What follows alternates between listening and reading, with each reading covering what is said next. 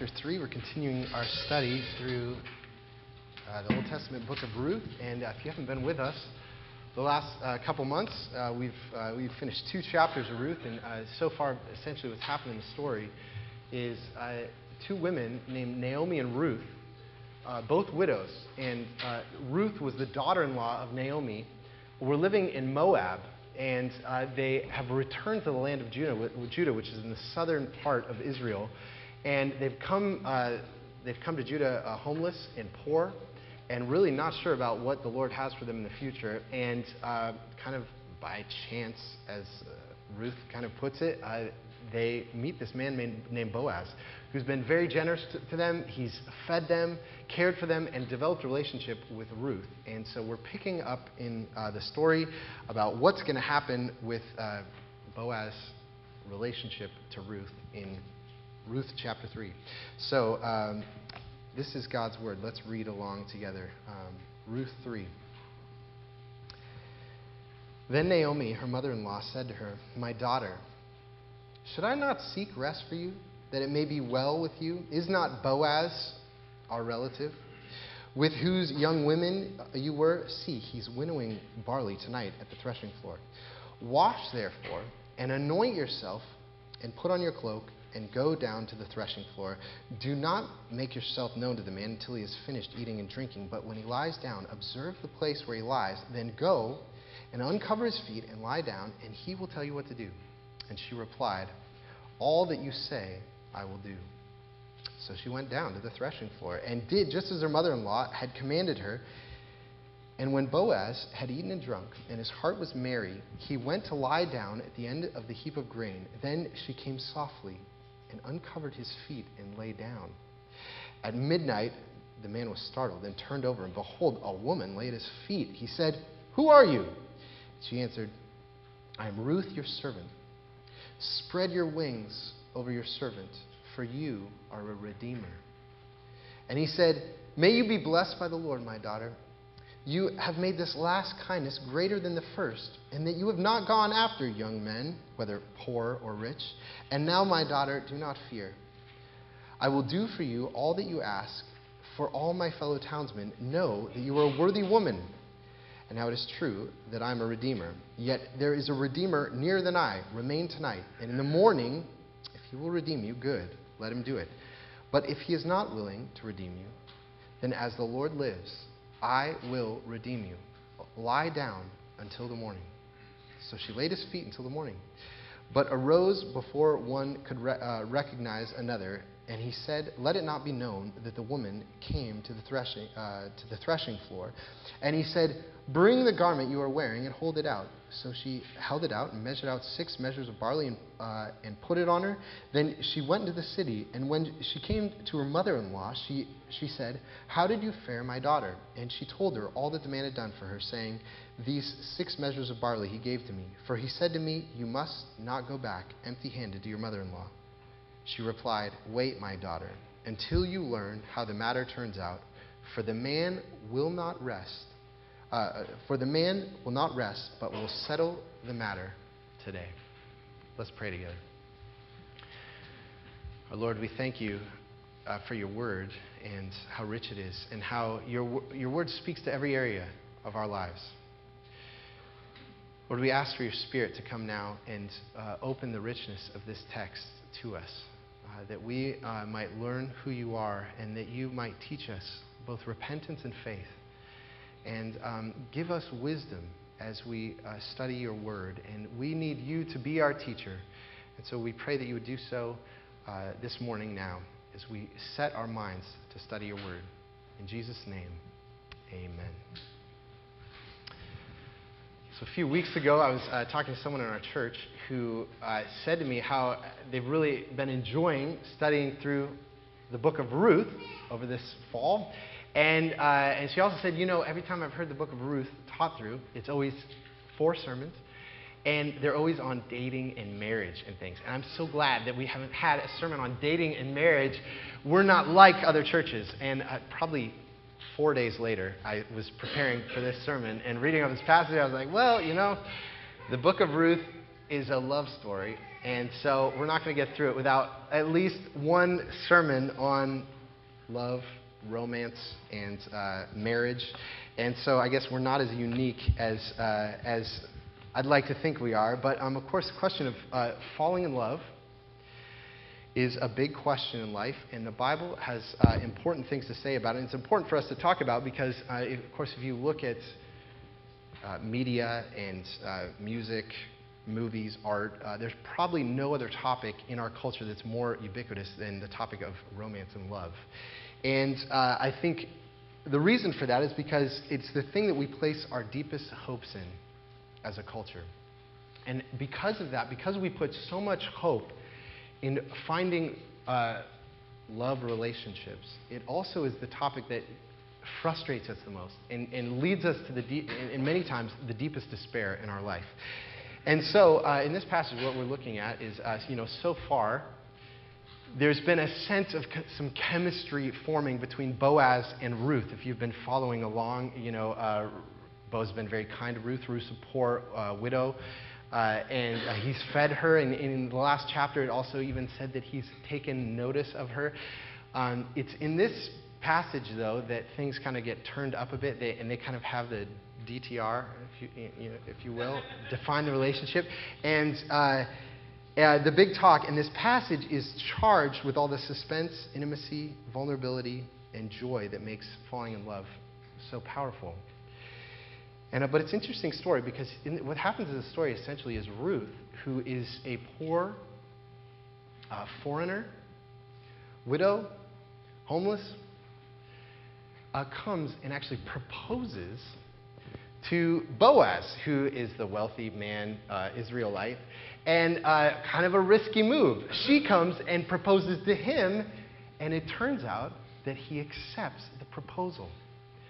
An amazing little scene here. It's very beautiful. And so what we're going to do this morning is we're going to look at this passage and talk about 5 insights that the Bible gives us about falling in love, about romance, about relationships. And, I should say at the beginning here, who is this sermon for? Because you might say, wow, a sermon on falling in love. Well, that may be if you're in the process of falling in love, or you'd like to fall in love, or you're pursuing someone to fall in love with. Maybe this is an appropriate sermon for you. It's also obviously, if you're a parent and you're raising children, you're going to teach them about relationships, probably a helpful sermon for you. Actually, even if you're married and you already have fallen in love and you're in the process, there's going to be probably helpful things for you in here as well.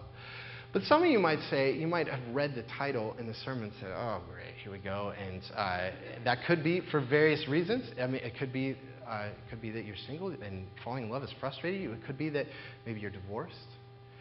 And or maybe you don't see a future of having relationships. Maybe you see you've experienced quite a lot of singleness in your life. And why would I want to hear something about this? A whole sermon, spend my morning listening to what the Bible has to say about relationships.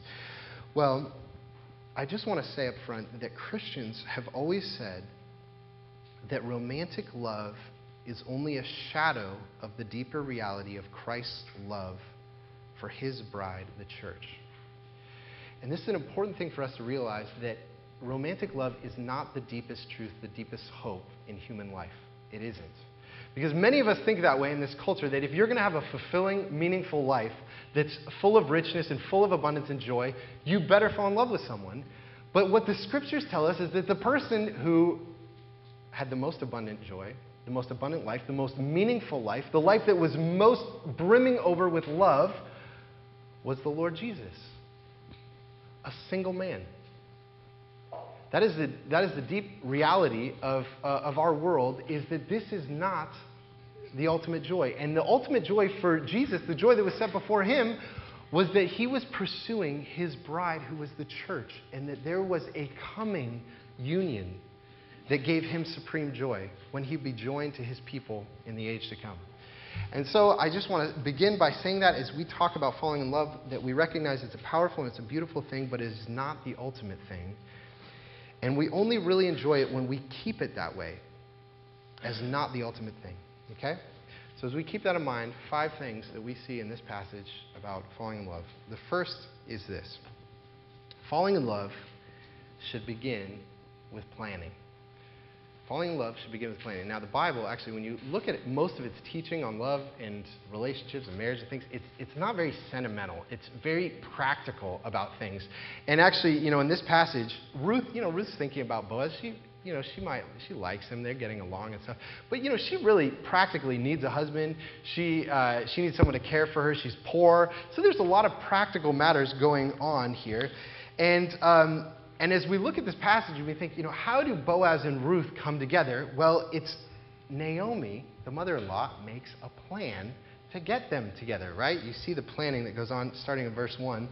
Then Naomi, her mother-in-law, said to her, "My daughter, should I not seek rest for you, that it may be well with you? Is not Boaz our relative, with whose young women you were? See, he's winnowing barley tonight at the threshing floor. Wash, therefore, and anoint yourself. Put on your cloak and go down to the threshing floor. Do not make yourself known to the man until he has finished eating and drinking. And when he lies down, observe the place where he lies, and then go and uncover his feet and lie down, and he will tell you what to do." So there's this whole plan of scheming.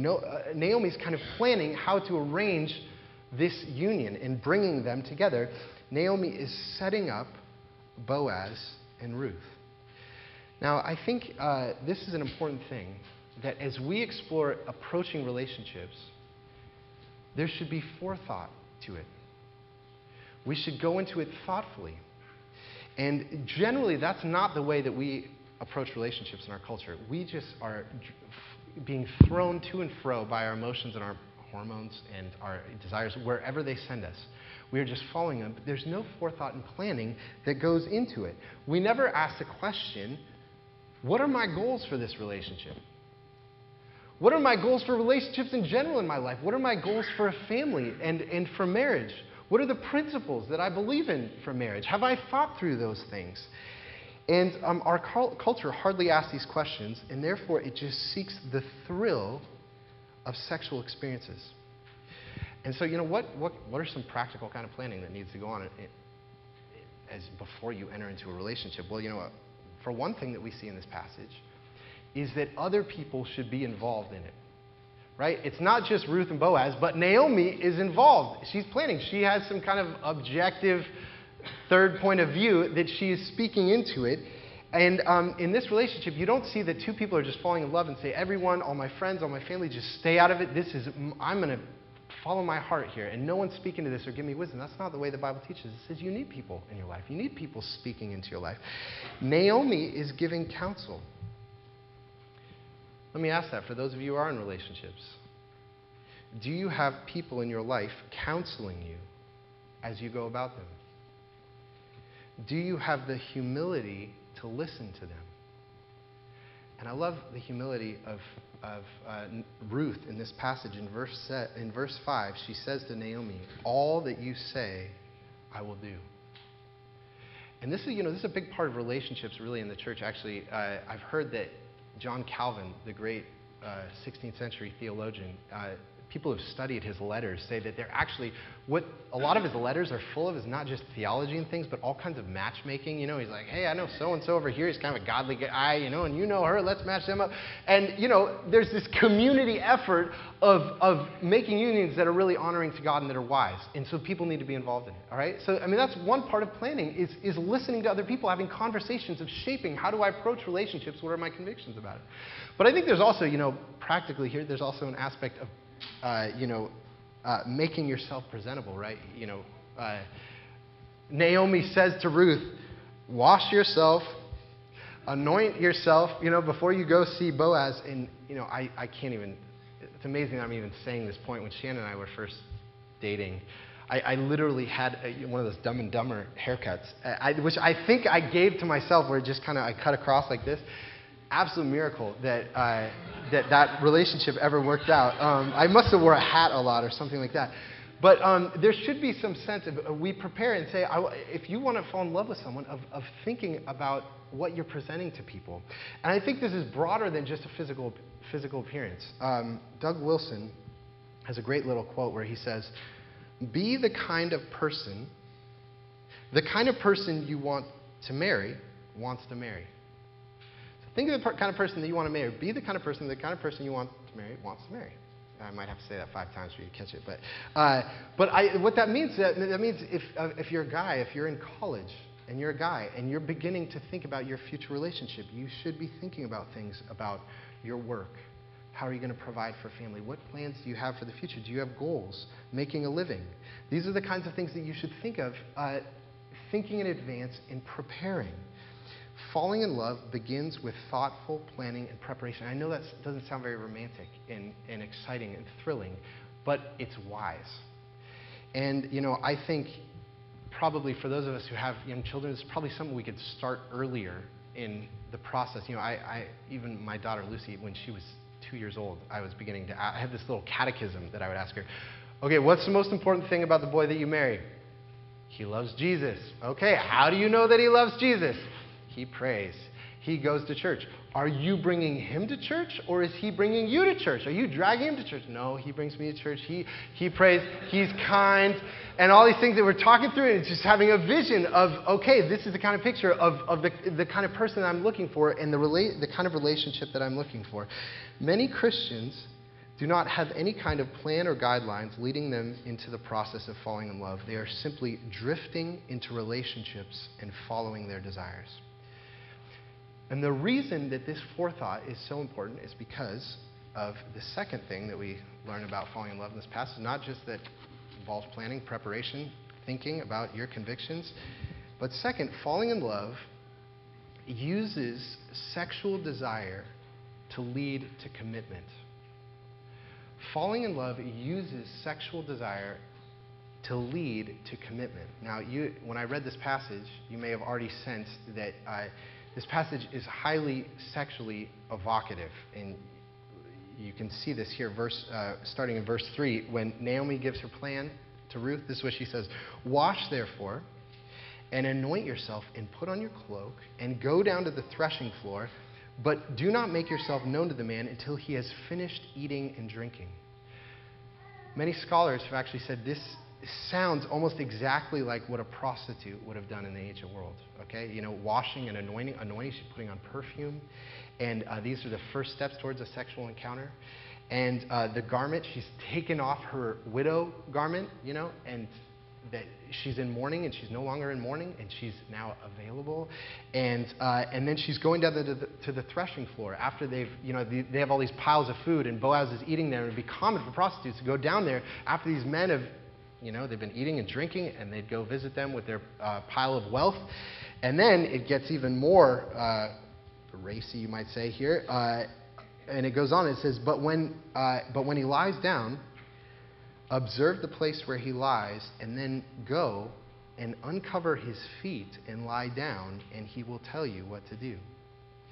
Now, this line takes it even further. That line, that word, uncover his feet, was a euphemism in the ancient world for uncovering his stuff. I don't know the right word, but it's certainly ambiguous. And now it doesn't always refer to that. It doesn't mean that that's what she's doing.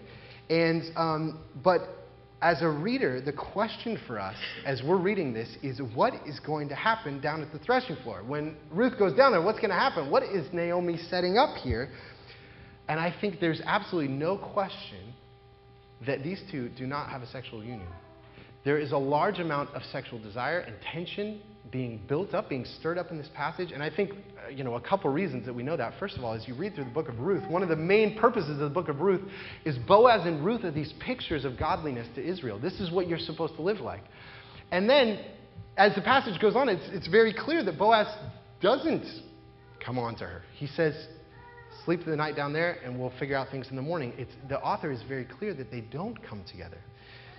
And there's something artistically brilliant about what's happening here, of giving a strong sense of sexual desire, but they're not coming together. Because in our culture, we think that that's inevitable. That when love is stirred up, you have to come together sexually. And this passage is saying, no, it doesn't. And there's an artistic power to that. Actually, there's a couple movies that came out over the last 10 years. Some of you may have seen them that have really used this as the crucial point in the movie, One was with the movie with Bill Murray and Scarlett Johansson called Lost in Translation. It came out about 10 years ago. And it's about these two Americans who kind of fall in love in Tokyo. And they're in this hotel, and they kind of meet in a bar there, and they talk, and there's all this chemistry, and things are forming. And there's this scene toward well into the movie where this relationship has been forming, where they have a conversation. They're lying on a bed together, and they have a conversation. And the whole time you think, oh, here's going to happen. I'm going to have to fast forward to this part here. And it never happens. And I saw an interview with the director who said this was the whole point, was to be countercultural, that relationships that stir up sexual desire don't inevitably lead there. Another movie, some of you might have saw, if you don't know these movies, I apologize. There's another movie called Once that came out as a low-budget kind of film about these two musicians who kind of fall in love, and this woman's been separated from her husband, and they play all this music together, and you sense, wow, there's this relationship that's forming, and at the end of the movie, though, you think they're going to come together, and they don't. She goes back to her husband. It is not inevitable just because desires are being stirred up that the result is sexual union. And actually, what we see in this passage is something different. Okay, look at verse 6. Let's see what happens. So Naomi makes this plan. This is what I want you to do, Ruth. I'm going to send you down into the threshing floor. Verse 6. So she went down to the threshing floor and did just as her mother-in-law had commanded her. And when Boaz had eaten and drunk and his heart was merry, he went to lie down at the end of the heap of grain, and she came softly and uncovered his feet and lay down. At midnight the man was startled and turned over, and behold, a woman lay at his feet, and he said, "Who are you?" And she answered, "I am Ruth, your servant. Spread your wings over your servant, for you are a redeemer." And the question is, what is Boaz going to do? Here's the woman who's come to him in the night. How is Boaz going to respond to this? Verse 10, and he said, "May you be blessed by the Lord, my daughter. You have made this last kindness greater than the first, in that you have not gone after younger men, whether poor or rich. And now, my daughter, do not fear. I will do for you all that you ask. For all my fellow townspeople know that you are a worthy woman. And now it is true, I am a redeemer. Yet there is a redeemer nearer than I. Remain tonight. In the morning, if he will redeem you, good. Let him do it. But if he will not redeem, but if he is not willing to redeem you, then, as the Lord lives, I will redeem you. Lie down until morning." What we see in Boaz, there's this sense of delight. He's delighted that she's come to him. There's also this sense of humility. He's humbled by the fact that she would come to him. There's glee. And yet, what does he do? He commits himself to her. He pledges himself to her. He makes a promise. He doesn't take advantage of her. He prays for her and promises to provide for her. Which, by the way, if you are a woman thinking about what kind of man, as you're doing your prayerful preparation of thinking about marriage, here's a good example. He prays for her. Does a man have a spiritual relationship? Does he know the Lord? He commits to her. Is a man willing to make a commitment? Is he running away from commitment? And he says he will provide for her. Is a man willing to work, to care for his family? These are three questions that I think any Christian woman should be asking about a man that she's considering a relationship with. Boaz does not take, he gives. And this is the reason that God has made sexual desire. Because some of you might ask, why in the experience of, dating or falling in love, is there all this sexual desire? And then God says that you can't express it. And G.K. Chesterton has a really interesting quote somewhere where he says that what happens when you're young and infatuated and falling in love, one of the first things that you want to say is what? I want to be with you forever. I want to be with you forever. I finally found my soulmate. And what God is saying and what the Bible is saying is that those young people who fall in love, who are making those vows to each other, it takes them seriously. Okay, that's right. You want to really experience love? We're going to keep you at your word that you want to be together forever. That's going to be a lot harder than you think, but it's actually essential before you enter into a sexual relationship. And listen to 1 Corinthians chapter 7. Paul says the same things. "To the unmarried and the widows, I say that it is good for them to remain single as I am. But if they cannot exercise self-control, they should marry, for it is better to marry than to burn with passion. What happens in our culture is we take sexuality very seriously. It is carries the most burden of anything in our culture.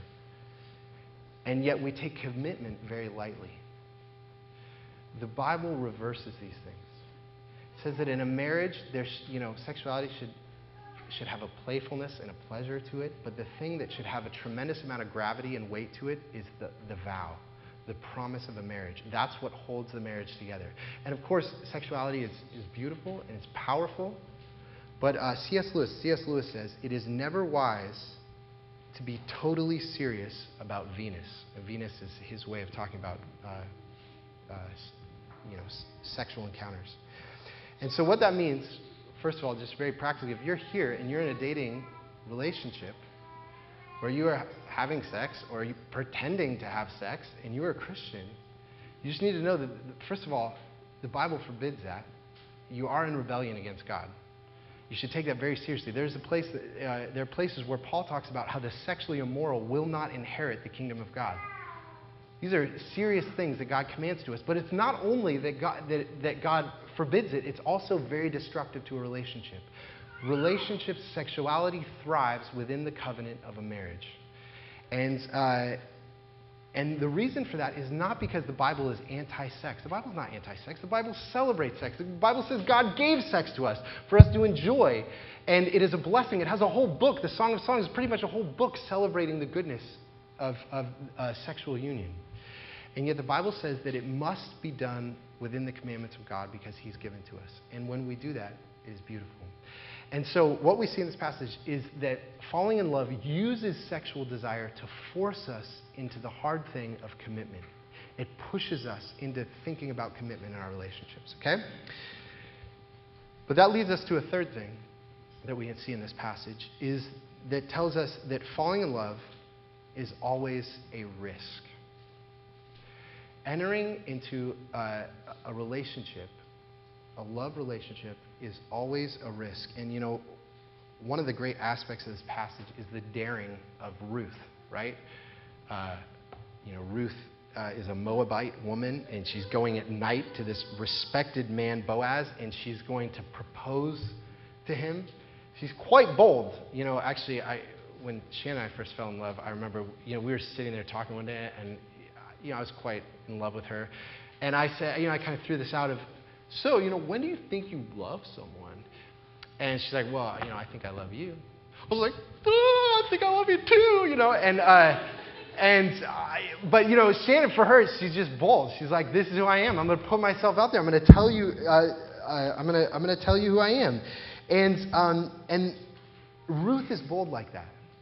She's bold, and she goes out and she tells Boaz her desires. And whenever you put out your desires like that and say, this is what I long for, you are always putting yourself in a possibility of real rejection. And, Boaz could have said any number of things to Ruth. When she comes to him at night, he said, what are you doing? Why have you come to me at night? You're a foreigner woman, and you're coming to me here? Get out of here. Or he could have made a public display of it and completely humiliated her in front of the community. There are all kinds of things that could have happened in this scene, and yet Ruth puts herself out there. Real, loving intimacy never happens unless we're willing to do that. It never happens unless we're willing to do that. And look at what it says, verse 9. Listen to Ruth. And he said to her, who are you? And she answered, I am Ruth, your servant. Spread your wings over your servant, for you are a redeemer. And it's actually in that phrase that she's really proposing, because we'll talk more about the Redeemer in the next couple of weeks. But basically what she's saying to Boaz is, you should buy Naomi's inheritance. And Boaz knows what that means. If Boaz buys Naomi's inheritance, he will be obligated to marry Ruth. And she is asking him to do that. And this, in many ways, is what love is all about. It is the dance of risking and putting your desires out there. In order to have the experience of marriage and of intimacy, you have to take a plunge. There is always the risk of rejection. And let me just tell you, this isn't just in the beginning when you're falling in love and you want to ask someone out on a date or you ask someone to marry you, then there's all that risk. This is the whole experience of marriage for the rest of your life, is giving to another your deep longings and desires and asking them, think of how vulnerable it is to make a request to someone. And in a sexual relationship, especially, that's way to make your desires known. You're putting your desires into the hand of another person. And what could happen? How do you ask for that? What if you're rejected? What if you're ridiculed that you have those longings and desires? And it forces you to ask questions like, have I been a good enough wife or husband to ask for that? What if I don't deserve these things? There are many questions in intimacy that bring up our desires, and to bring your desires to the forefront is always a tremendous risk. And actually, I was talking to Randy Williams. Randy Williams is a marriage and family counselor in our church. And he was telling me that many times when he has couples that will come into his office and meet with him who are just heated in anger with each other. And they're saying, I don't see how this relationship can work. We can't even have a conversation together. And it's so heated. And what he says is many times those relationships that are the most heated are on the brink of their deepest intimacy. Because what's happening in those fights is there's some desire that we have deep down, a deep longing that we are fighting for, that we have never let the other person know about. And so, the guy wants to go bowling with his friends, and they're fighting about whether he should go bowling with his friends. And the real issue is that, maybe the wife is saying, I'm afraid of being abandoned. I want to feel like I know that you're going to be there for me no matter what. And there's a real tender longing in there. But you never talk about that. It's only talking about bowling. And they fight and they fight and they fight about bowling. But the real intimacy, the real closeness is in the risk of letting those desires out and really saying what they are and entrusting them to another person. And it's only when we do that that we experience our most profound intimacy in relationships. And so falling in love always has this vulnerability and risk to it. Now, if that is true, that we're going to actually entrust our deepest longings to another person, then a fourth thing about falling in love that we see in this passage is crucial, and that is that falling in love should prioritize character. As you're going in the process of falling in love, the first thing that you should be thinking about is not sexual attraction or relational chemistry, but character. And here's Boaz. And the scene for Boaz is, it's like, many men fantasize about things like this. I've been eating and drinking, and I'm out, at night, and the woman of the night comes for a visitation. And he's just finished feasting. He's going out into the evening. But the thing that thrills Boaz about Ruth is her character. It is her character. That is the thing that thrills him. That is the thing that is most attractive to him. The thing that is most beautiful about her. Actually, we know nothing about Ruth's appearance, whether she was beautiful or not. We don't know anything. We only know about her faith and her character and who she was. And actually, we find out that Ruth, the thing that attracted Ruth to Boaz was his character. Look at what it says, verse 10. May you be blessed by the Lord, my daughter. You have made this last kindness greater than the first, and that you have not gone after younger men, whether poor or rich. And what he's saying is, there's all kinds of people that may have been more eligible bachelors for you, that you may have been more attracted to. That you weren't looking for wealth. You weren't looking for someone who's good looking. You came to me because I was generous with you. And then in verse 11, and now, my daughter, do not fear. I will do for you all that you ask, for all my fellow townsmen know that you are a worthy woman. It is not her physical beauty that attracted Boaz to Ruth. It was her character. She was a worthy woman. And the things that the world prioritizes are not the things that the Bible prioritizes. And, Tim Keller has a great book on marriage called The Meaning of Marriage. And one of the best parts of that book, he talks about how the importance in a marriage relationship of friendship. And that this is really the great blessing of marriage, is having a lifelong best friend. And he describes friendship this way. He says, there are two features of real friendship: constancy and transparency. Real friends always let you in, and they never let you down. It's a question of character. And he adds that real friendship also has a shared sense of mission, a shared devotion to the Lord. And that's what you see with Ruth and Boaz, is there's a transparency and a commitment to each other and a commitment to the Lord. And it's in this kind of friendship that is a real blessing of a marriage relationship. And what happens in our culture is we discard relationships for the most petty reasons. This person, they eat funny or something like that. And I'm not going to, I just can't be around that. And we minimize the importance of character. There may be someone in our life that really has a beautiful character, who loves the Lord, would be a great lifelong companion, but because they don't look the way that we want them to, or they talk funny or something like that, we just discard them. And the Bible says we should prioritize character, and the reason for this is this: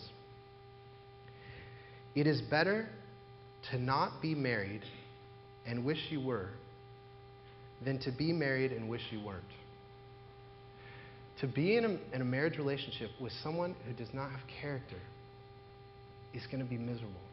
And if you don't have godly character, it's going to be miserable. It is better to not be married and wish you were than to be married and wish you weren't.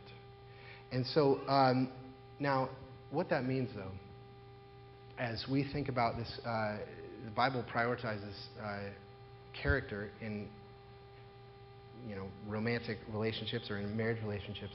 One issue with that is that ultimately, the reality is that ultimately all of our characters are flawed. How do you enter into a relationship? You prioritize character. We're all sinners. And we're going to find out how much more sinful we are once we enter into a marriage relationship. And there are great limitations on what marriage can bring. And so this leads to the last point that I want to make about marriage. So let me just summarize real quick. I've said quite a lot. That first, there should be planning and preparation as we enter into romantic relationships. And we should understand that the sexual desire that is stirred up in a romantic relationship should lead us to commitment. Not to sexual immorality, but it should lead us to commitment. And but that commitment is always a risk. It's always a putting ourselves out there. And the kind of people that we should risk and put ourselves out to are people of character. But the last thing that we see in this passage is that falling in love is ultimately about the gospel.